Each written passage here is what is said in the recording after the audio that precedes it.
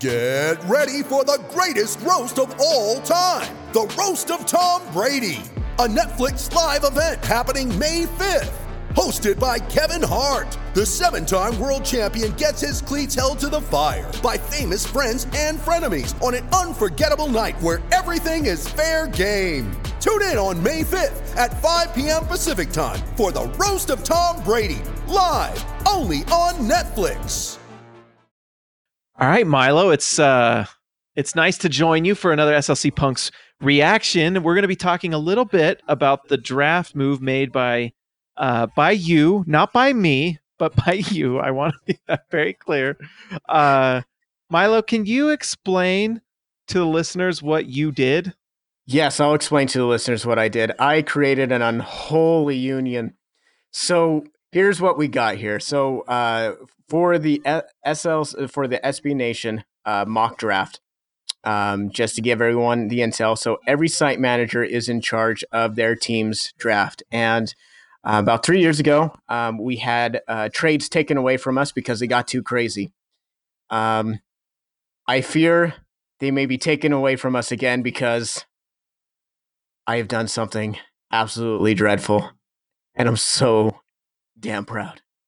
So here's what we got. At number 23, the Utah Jazz selected. Actually, they did not select. We traded the number 23 pick, Jay Crowder, Dante Exum, and Kyle Korver, to the Minnesota Timberwolves for, and buckle up, folks, because it's about to get bumpy, Andrew Wiggins and Dario Saric. Yeah. Ooh, yeah. Yeah, groan. So here's why. Here's why I did this. As all of you know, I am a raging pessimist. So, but I am not a raging pessimist when it comes to Andrew Wiggins. Actually, when it comes to very talented players on very underperforming teams. So with Andrew Wiggins, he was drafted in that same draft as Dante Exum. And I just felt that Dante Exum and his injury history, I'm not sure he's ever going to get the development that he needs on a team that is actively looking for point guards and starting point guard level players in free agency. I also felt that any 23 pick was not going to be as good as what Dennis Lindsey could find in free agency as far as like looking for players from Europe or looking for players from the G League. See also Joe Ingles, Royce O'Neal, and Epe Udoh. I also believe that and I also believe that Jay Crowder is what he is, a highly inconsistent player who can really bring you a W on one night and then bring you an L on another, just because you can't count on his shooting. Now, with that said, Jay Crowder, you could see what he was in Boston because Boston had a good development system. They had a good organization. They had a good coach. They had a good system. And we saw what Jay Crowder was, and we got him. We have Boston level Jay Crowder right now, which is a very inconsistent player who can defend a lot of different positions. But you don't know that about Andrew Wiggins. And with Andrew Wiggins, I believe if you put him in the right system, similar to a Victor Oladipo, he can have a glow up. Now, is he going to become an all-star? I don't think so, but I think he can be able to be put in the right role for him. I think in a system, if you give that type of player with that type of potential to Johnny Bryant, and he's consistently in a team that is constantly working. Think about Minnesota. You don't have a strong working culture there. And Jimmy Butler called that out, and people call Jimmy Butler the malcontent, but he was just calling out a bad culture there. Guys didn't want to work. He said he could outwork all those guys, and it frustrated him to no end that Andrew Wiggins did not work. And I think that's a byproduct of culture and Andrew Wiggins' drive right now. But I think if you put him in the right system in Utah, he could have a glow up. But the main target of this trade was Dario Saric, because I think in this trade you can get a high level wing if you put in the right development. But you can really get the perfect front court partner for Rudy Gobert for the future. And this guy could hit threes. He's able to guard multiple positions. He is able to put it on the floor. And in the right development system, this would be great. Part of the reason, though, of trading number 23, which hurt to trade, was that Utah needed to have cap space, because I still wanted to be able to allow Utah to have enough cap space to get D'Angelo Russell. And with the rumor mill going that Utah's really interested and that he could be the odd man out in Brooklyn, Utah could be able to finagle their way to be able to get enough cap space in order to get a D'Angelo Russell. And I didn't want to bring anybody back in a trade that was a point guard because of that D'Angelo Russell potential. So it gives Utah an ability to be able to improve and get to an elite level should they miss out on free agency, because they can focus on internal development. And now you're not just banking on internal development on limited potential on Royce O'Neal and Grayson Allen and Dante Exum. Now you're really focused on Andrew Wiggins and Dario Saric and Donovan Mitchell. And if you miss out, you're still able to add Patrick Beverley, another guy who's a strong worker. And you're able to bring in more wing players, so you can have more depth on the wing. And Andrew Wiggins gets that. His contract is awful. I will admit that. That's really, really hurt me. But if you turn him into what you have, then people are going to be like, wow, Utah Jazz have Andrew Wiggins on that type of contract, and Donovan Mitchell and Rudy Gobert, and they have Dario Saric still on a rookie contract. Wow, that's amazing. And you're able to get D'Angelo Russell. Could really, really be an insanely good young team with Quinn Snyder, who is an insanely good coach. So that's why I did it. Roast me. I mean, I think I do like Dario Saric, and I remember you talking about this trade in our dunk chat. But when I heard what the price would be to bring in Dario Saric, it was one giant groan. Kind of like the giant groan I made when Utah was rooting for the Wolves to win their last game of the season, so we didn't have to play the Rockets. And we know what Andrew Wiggins did in that game. He did not pull through, and that's something that he has done consistently over his entire time in Minnesota. I think he didn't pull through because that was at the end. Like, Tibbs is totally playing his guys, and even Karl Anthony Towns was getting down at that point. Karl Anthony Towns wasn't playing up to his potential. So yeah. I think there was something to be like. I just think the culture was bad. But to be fair, no one in our dunk chat thought this was a good idea when I brought it to them. I don't know. Literally no one. I was out there I was peddling spam. Like I was like I might as well have been male enhancement pills in that chat. Like, no one was clicking it. No one wanted to go to it. No one was going to see that ad. And it was I will say part of the reason why I even did it was I wanted to be a thought exercise, basically, because the Timberwolves said we are willing to part with Dario Saric if we can get somebody to take on and Andrew Wiggins.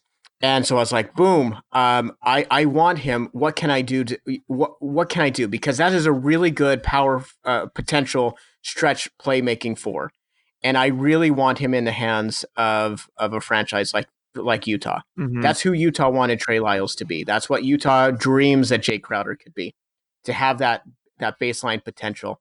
And with the thought that Igor Kokoshkov, now that he's floating out there, since losing his job, and now there's no coaching gigs left in the NBA, that he possibly could float his way back to Utah. That's what I really, really think that would be a good match. Well, I guess my question is, why are we giving up a pick? Because I feel like that contract is, they're getting some pretty good value. Like, they get, and I know, like you said, Jay Crowder's an inconsistent player, but he is a NBA role player. Kyle Korver is more filler at this point with his contract, although when he came to Utah, they started winning a lot more games. And then Dante Exum is a legitimate prospect still. I know he has the injury history, but I just feel like they got a lot. And all on top of that, they got our first-round pick.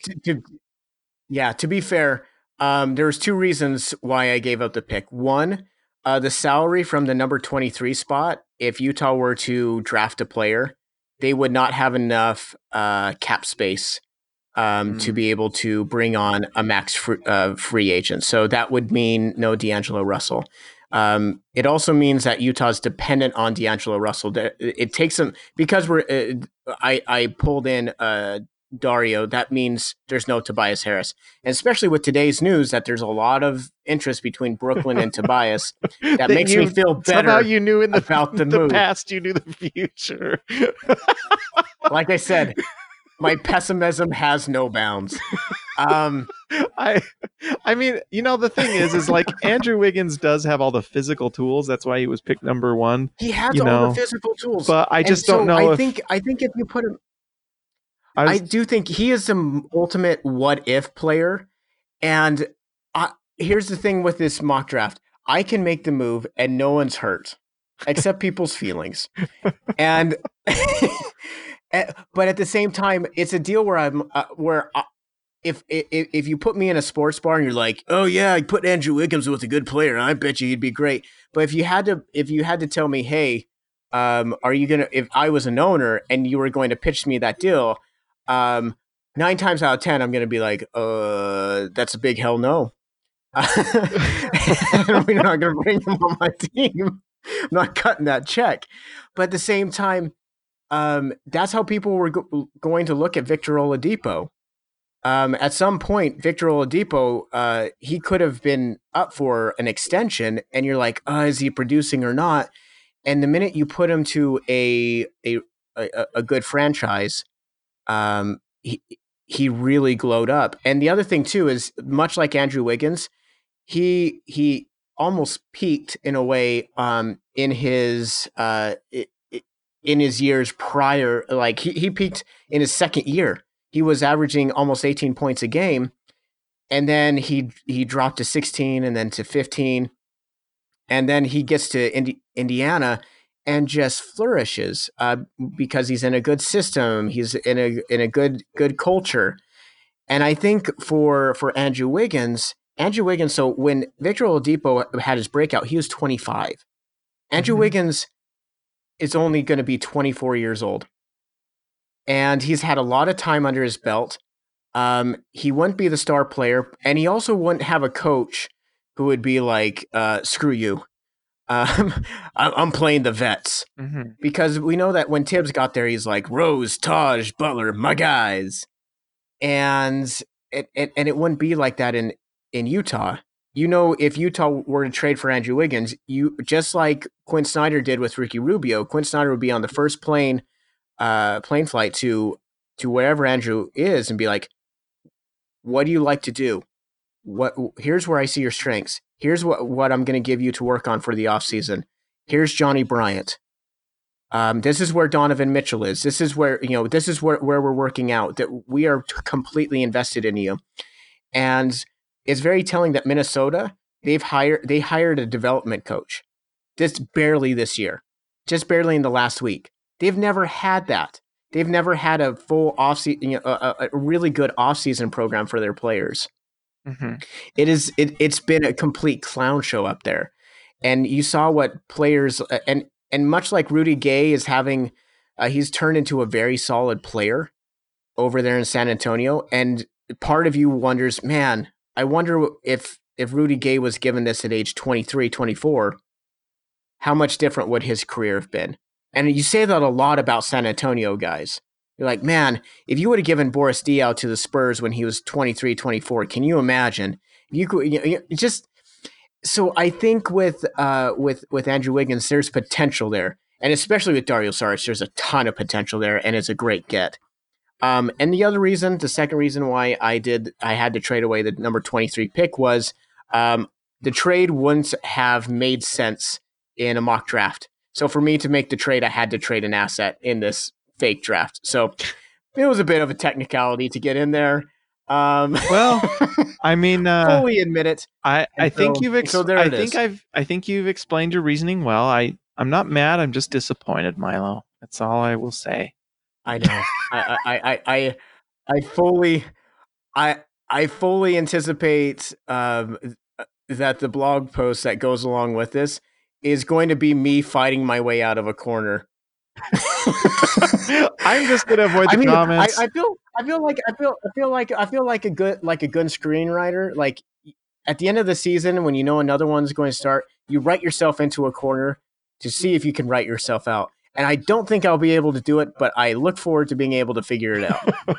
Well, good job. You did a great job actually making that work. I know you put a lot of work with Minnesota. I know they probably said yes about as fast as they possibly could. But you did get Dario Saric, and I do like Dario Saric. I did get Dario. I was my real apple of my eye was Covington. And the other thing too is when I went to the Memphis Grizzlies for Mike Conley, I got a big hell no, because as you'll see, Mike Conley went to the New York Knicks. Where did he go? He went to the Phoenix Suns. He went to the Phoenix Suns. The Phoenix Suns traded their lottery pick, and guess what? We didn't have something as valuable as a lottery pick, and we didn't have an organization as terrible as the Phoenix Suns that could guarantee that the other lottery pick could be just as valuable. So, well, that's kind of where it's at. It is what it is. It kind of sucks when you're a well-run organization. When you trade draft picks, you know it really isn't going to be that valuable. You kind of want to find a tire fire to really work with. And so that's where Utah is. And so anytime I tried to throw assets like Derek Favors or Dante Exum, people were like, which also doesn't give me a lot of hope for Mike Conley. I know Utah's talking with Memphis, but I'll tell you what, if Phoenix gets a little jumpy and thinks they can really, that they're a point guard away from making the playoffs, Utah can't match what Phoenix can give them. Mm-hmm. Well, and that's kind of where Utah's at. I think you did a good job, Milo. I guess that's all I got. I guess let's look forward to Andrew Wiggins being on the Utah Jazz. Guys, we will make sure to get hyped. If you haven't already, subscribe to the SLC Punks podcast, part of SLC Dunk, guys.